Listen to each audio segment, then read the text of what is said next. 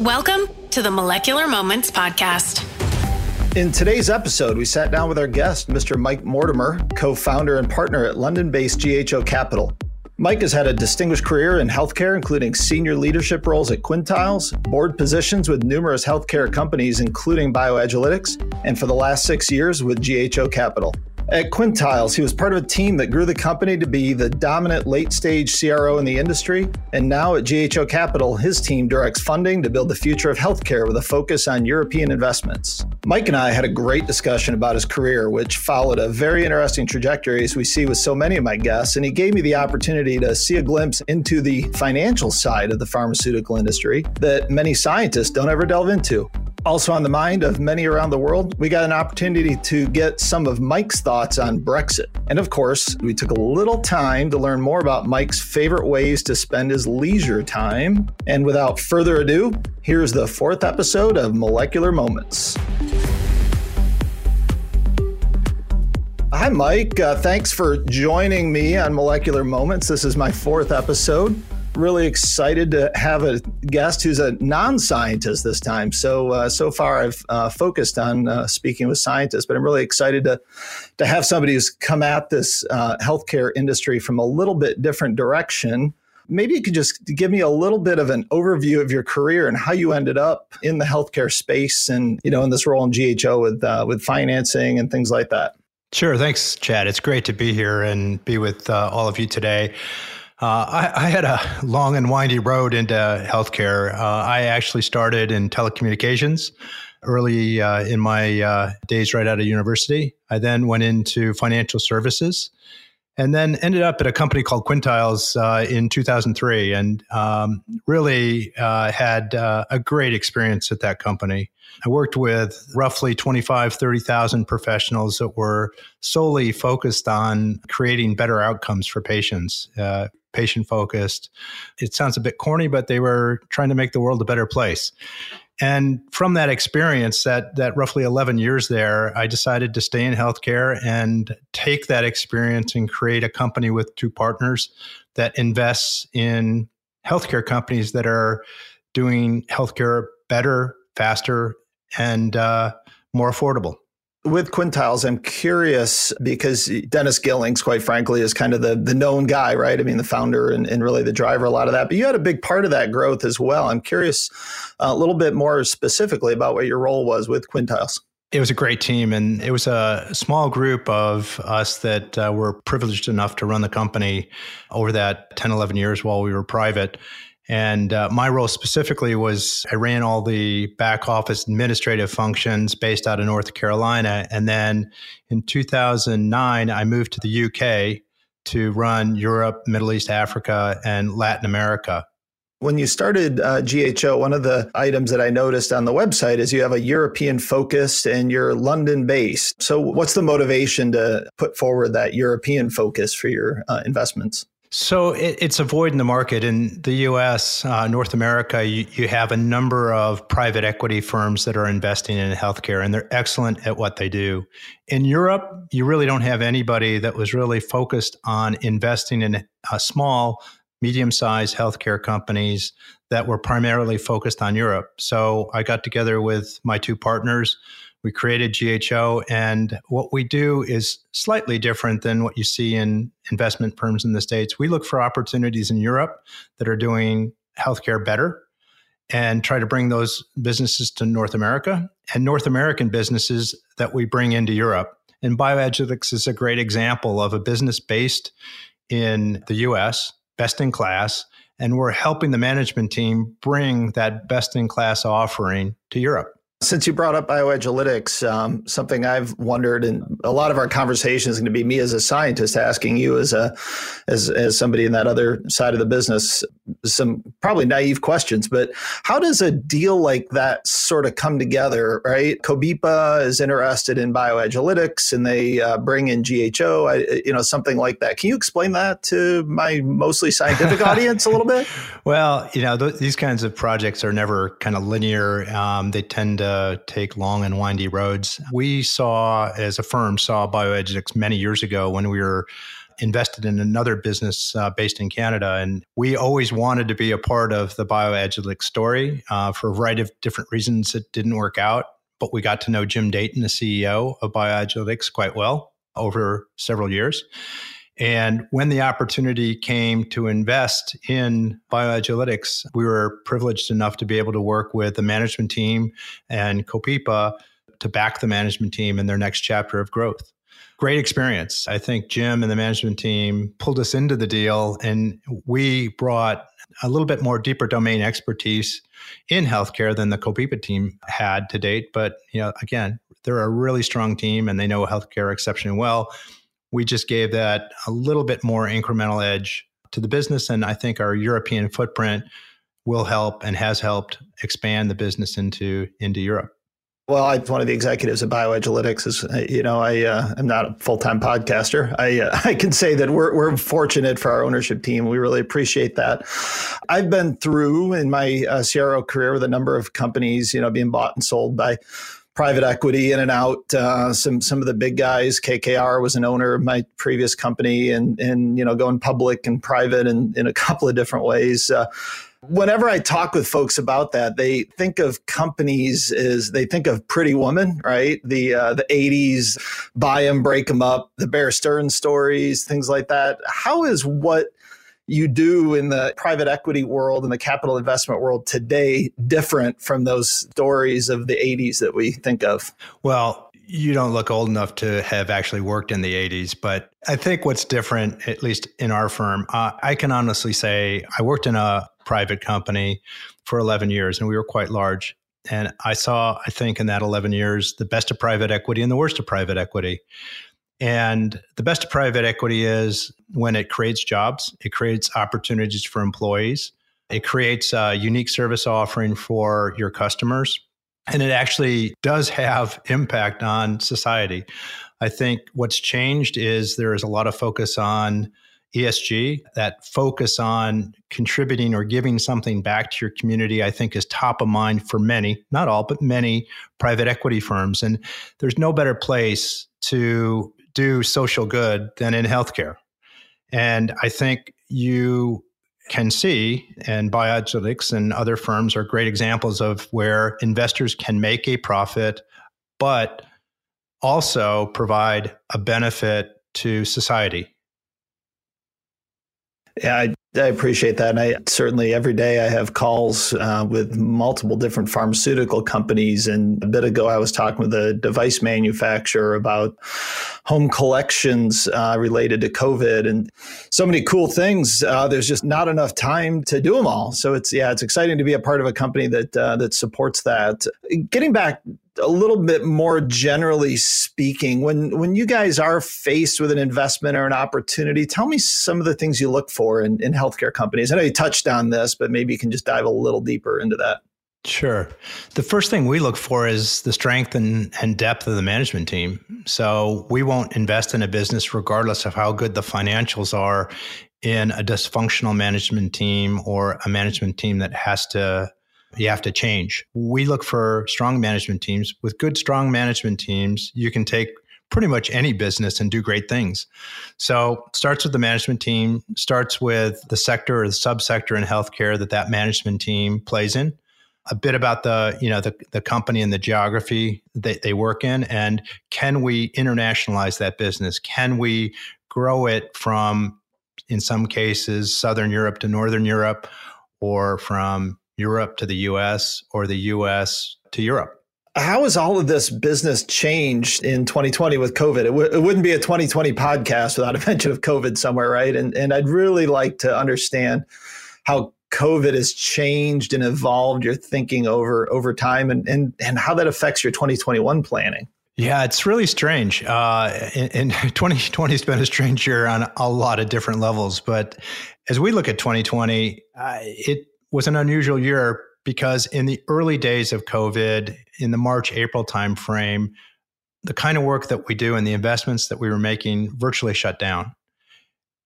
Post April, May, the growth in the number of opportunities, healthcare opportunities that came into the market was exponential. So many of our advisors are doing more than double the work that they did in 2019. So you have a lot of companies coming into the market. And what's changed for us is the ability to sit down with management teams and talk about how we can work with them to create value in their business. We're a rapport and relationship firm, and those relationships are really important for us to establish and build. And that's been probably the toughest thing we've had to face this year, the inability to meet not only with new relationships, but also with our existing management teams. You're in the U.S. Today, but you're London based, so you've gone back and forth a bit. How has that worked in COVID? I mean, business aside, what are the realities of traveling to and from the UK now? Well, I've done it now twice this year, and it's surreal to be on a plane with only 20 people on the entire plane is pretty incredible. And the airports are empty. I think what stands out the most is really kind of the different attitudes towards health and safety. I live in central London. It's like any other big city. But being in Raleigh or being in New York, the attitudes are they tend to be in the US, at least the places I've been, much more focused on wearing masks, washing your hands, social distancing. I recognize that's not the case everywhere in the US, just the places I've been. In the UK, you walk down the street and nobody wears a mask. You go into the grocery store, nobody's wearing a mask. And that was as of maybe a month ago. So the mental attitudes are just different, as you'd expect in various cultures. But it's been interesting to watch and interesting to see how various geographies have kind of coped with COVID. I had an opportunity to go to Denmark recently, and there you kind of ask the question, pandemic? What pandemic? You'd never know that anything was different. Restaurants were full. There was no social distancing. There was no mask. There was no place to wash your hands or sanitize your hands.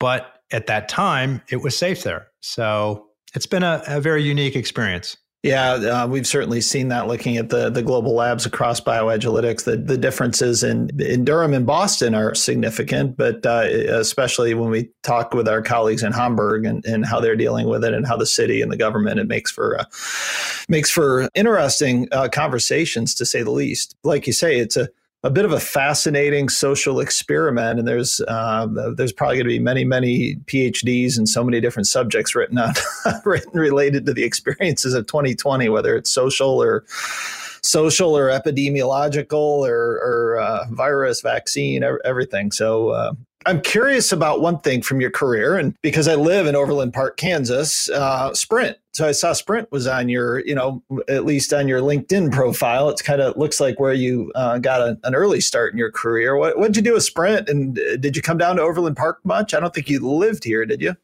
No, I didn't. I was actually in the management development program there. So I had rotational assignments throughout the Sprint organization. I worked on the telecommunication satellites and tracking those. And I worked selling long distance services and dial-up modems, everything soup to nuts. It was a great experience. I got down to Overland Park quite often, and great city. And it's the kind of place you move and you never move out of. It's very family friendly, and it was a great experience because I think what's important, particularly for non-scientific people, to get a depth and breadth of experience that you bring to a situation. So I think the work I do today, if I hadn't had that Sprint experience, I don't think I'd be as good as I could have been. And I'd say the learnings from the telecommunication industry and from the financial services industry, we applied to the Quintiles experience and the success that we enjoyed there. You mentioned moving to Quintiles. What drew you into that healthcare field? Was there was it just the right job at the right time, or was there something else kind of drawing you that direction? Yeah, I came from a company, Charles Schwab, that was founder-led and driven. And I worked directly with the founder there, and an amazing individual that had built this company from scratch. And that experience had run its course. I had a number of international assignments, and then I was asked to come back to the U.S. and work on U.S. domestic programs, and that wasn't what I wanted to do. And I got a call from someone. They wanted me to meet this guy, Dennis Gillings, and talk about this company that did Drug Development Outsource Services, a company I never heard of in my entire life. I never even knew the industry existed. But I think it was two things that drove me to Quintiles, three actually. I think one was Dennis and his personality and his vision. Internet brokerage is interesting, but it really is, kind of, you can do it a lot of different places. And I wanted to do something different and meaningful. And I wanted to start making a difference. I had been fortunate to have a number of different experiences that now I could pick what I really, really wanted to do. And third, I think the opportunity at that time, you could see that outsourced services in the pharma industry or biopharma industry were just starting to really kind of take shape. And I thought it was just an amazing opportunity to participate in something fun and interesting, new and different. Yeah, it's interesting that you say that it was kind of just that fortuitous opportunity and things line up. Because I think about when I got into the pharmaceutical healthcare industry, it was more about an interesting company where I could run mass spectrometers and play with these really expensive toys that I thought was cool. And then as I got into it and started realizing what I was doing and what the impact was, and I worked on one drug in particular, I guess I probably shouldn't name, but I had the opportunity in my career in my first CRO that I started in discovery with those projects and sort of developed the assays and was running samples. And then as I moved into project management and then management, that drug moved along and it got approved shortly before I left that company. So it was sort of, even though I wasn't with the pharmaceutical development group, it was so amazing to just see that progression. And obviously it's always stuck with me, but those stories, and then you think about the patients it makes an impact on. And the more drugs you see go through the system, the more you think about, wow, we supported those drugs. And having been at Quintiles, you guys probably touched half, 3/4 or more of the drugs that were approved in the last 15, 20 years. So that's really amazing. Yeah, actually a bit more. Might be that you touched every one of them at some point. Yeah. I think that's really what it's all about. And I have a tremendous amount of respect for the people that have the technical ability to take and work these really minute problems and create life-changing drugs and life-changing therapies. And as we emerge into cell and gene therapies and all the vaccine mRNA work that's going on now, this is an amazing time to be in healthcare, an amazing time. And I hope the rest of society outside of the space, outside of drug development, realizes the amount of collaboration. We work every day with competitors in what I say are the non-competitive spaces, right? How can we be better in ways that just help society, and ultimately help our business? But that's the way that we're able to do some of these really rapid advances, right? mRNA vaccines, as we talked about. One of the participants in this call I had earlier today with the home collection is a competitor of ours, but they're offering something different to the relationship than we are. And it's just going to make it better for everybody. So on your side of it, do you see that same sort of collaboration again on that, on the financial side of it? Yeah, you do see a lot of partnering. And I think that different firms have different behaviors and different cultures, but you do see partnering. And I think our relationship with Copipa is a good example of that. We don't view ourselves as competitors per se, but there are situations where we'll look at an opportunity, they'll look at that same opportunity, and there's other situations where we'll look at opportunities together.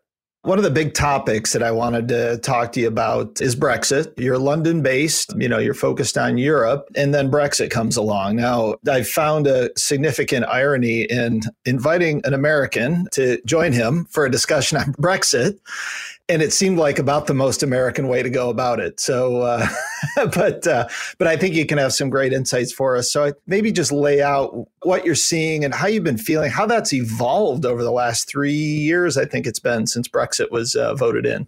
Yeah, in short, it's a mess. And it's been a mess for many years because there's been a lack of strategic direction and or intent. I think that governments are confused, the people are confused, companies are confused. But I think there are a couple of things that are specifically related to healthcare that we are starting to see more clarity. So supply chain is a concern that many people had. And I think COVID has been a good test of supply chain. So many businesses in the UK had to adapt their supply chain to kind of the new COVID environment. And many people have come away thinking that this could be a model in a new post-Brexit implementation era. So supply chain disruption, I think, has been sorted. And the companies that we've invested in and the companies that we work in seem to have come up with solutions to ensure that there's constant, steady supply chain so that they can actually do API manufacturing, CDMOs, CMOs, that sort of thing. I think the regulatory climate is also something that comes up quite often. And as you think about the MHRA and their scrutiny over the UK and then the EU regulators, the good news is it looks like the MHRA is going to default to EU dossiers. So that rub kind of comes out of the system naturally, which is, I think, for many of you on this call and the biopharma industry, a good outcome. As you think about, kind of wrinkles in the system, you have this odd situation with Northern Ireland. So Northern Ireland, I just did my, I'm getting UK citizenship, so I've just gone through my knowledge test of the UK. So I actually know this one. Northern Ireland is a standalone entity and outside Brexit. So as it relates to kind of the EU regulatory environment, Northern Ireland will be in a EU regulatory environment, and the UK will be under MHRA. So I think that there might be some confusion around that wrinkle, but we're confident that that'll get all sorted, and actually that may actually be a benefit. And some of the concerns around supply chain and distribution and manufacturing get sorted as a result of that arbitrage between the two geographies. Will that have an impact? You talked about supply chain. I wonder if we'll see if that'll cause supply chain to flow through Northern Ireland. There has been discussion around floating supply chain through Northern Ireland, but actually what's happened is that there are other paths across the channel. So instead of going to Calais, they're going farther north into some of the northern cities to avoid some of the backlog in these ports, because the goods need to be inspected and they sit in these car parks for weeks until the border force can inspect these cargoes. Whereas if they go to other less popular ports, they tend to get processed a bit more quickly. It seems like most of what I've read, the feeling is that this is not good for UK pharma. Maybe some of the clues you've given us say it's not going to be as bad as first thought. What have you seen on biotech funding specifically then between Europe and the UK? Have there been changes or impacts there that you're following? I think one of the big impacts that Brexit will have on the UK is people. So the ability to take talent from continental Europe and bring them into the UK easily will be much more difficult going forward. The demand for talent in the UK is huge. So I think talent is probably the biggest issue that the UK will face as it relates to Brexit in healthcare. Yeah, well, I don't think that's a unique challenge. I know we've been hiring rapidly at BioAgilytix, and there's a wealth of scientific talent in Asia, and the challenge of getting visas, right, readily, which would only cause their business to grow, is becoming an increasing challenge. So yeah, that challenge probably isn't unique to the UK, but of course with Europe so close and a destination, right? I think a lot of people from Europe would like to work in the UK and would like to move there. It'll be interesting to see how that evolves a bit. So the EMA exits London, was that a year and a half ago or so, and they moved to the Netherlands. And I guess I don't know if the MHRA just moved into their offices or how they work that. Probably not. But how do you think that's going to affect then having the EMA in Europe, right? How does that affect London directly? Maybe the environment is what I'm talking about, sort of the pharmaceutical environment, and just not having that presence. Does that just sort of drop the presence of scientific talent overall in London and cause a knock-on effect in that way? I think that talent, good people in healthcare will find roles, and they are attracted to some great companies that they have that are based in the UK. You've got a lot of biopharma development going on in Oxford and Cambridge. The latest Oxford AstraZeneca vaccine is a good example of collaboration between the university and industry. John Bell is someone we know in our firm exceptional. He drove that. And he is all about creating more new companies in the biopharma space in kind of that Oxford, Cambridge area. Obviously, you've got GSK, Pfizer's got a large presence in the UK, and obviously AstraZeneca. So I think that the EMEA going to Amsterdam is unfortunate, but the economy and the system will, I think, absorb those jobs, and the MHRA will they'll continue to take over. And sometimes different types of forces, as you say, sort of force an issue. And I was reading, I think it was in the New York Times this morning, about the potential impact of the Pfizer vaccine being made in Belgium and then being, having to be shipped to the UK. And I can imagine that is the type of driver that could cause very quick adjustments or decisions made around the import-export laws for pharmaceuticals. So hopefully that's a positive outcome, right? I can't imagine the UK would put up a block to something, to the vaccine coming in from Belgium. But it'll be interesting to see how that develops. Yeah, there's not a politician on the planet that wants to mess with people's healthcare and access to healthcare. So I think that politicians in the UK are very sensitive to that topic. And I think it will sort itself. How it sorts itself is unclear, but I do think that calmer heads will prevail and common sense will prevail in the end.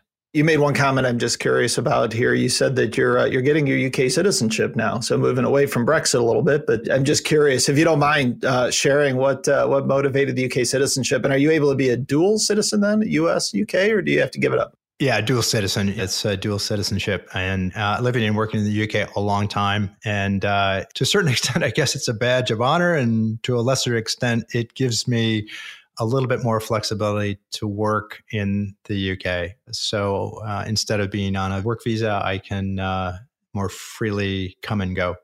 One of the things I really enjoy talking to all of my guests about is mentoring. And in the scientific field, of course, I'm very aware of mentoring, and you have your PhD advisor and they're your mentor. And so there's this sort of natural progression, sharing and developing. I'd be interested to hear from you kind of your experience with mentors and mentoring and how that works in your field. At any given point, I usually have 2, sometimes as many as 3 people I like to work with. And mentoring is about a relationship.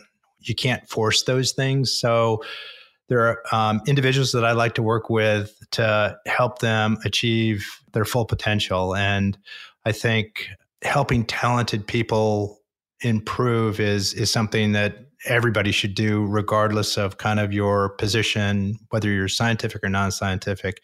It's kind of paying it back a bit.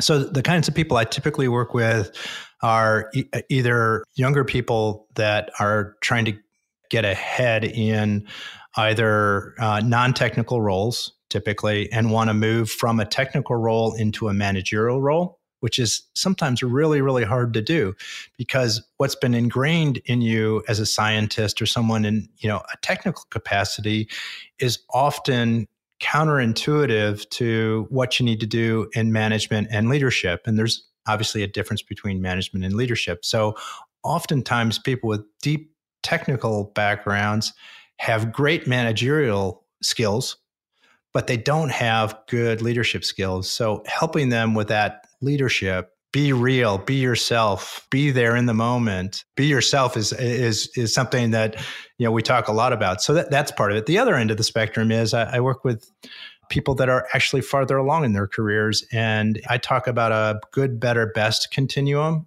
and creating force multipliers. So taking a CEO, like a first-time CEO, and helping them polish what they do in this new role that they're playing so that they can be that force multiplier. They don't have to do everything that they did in the prior role.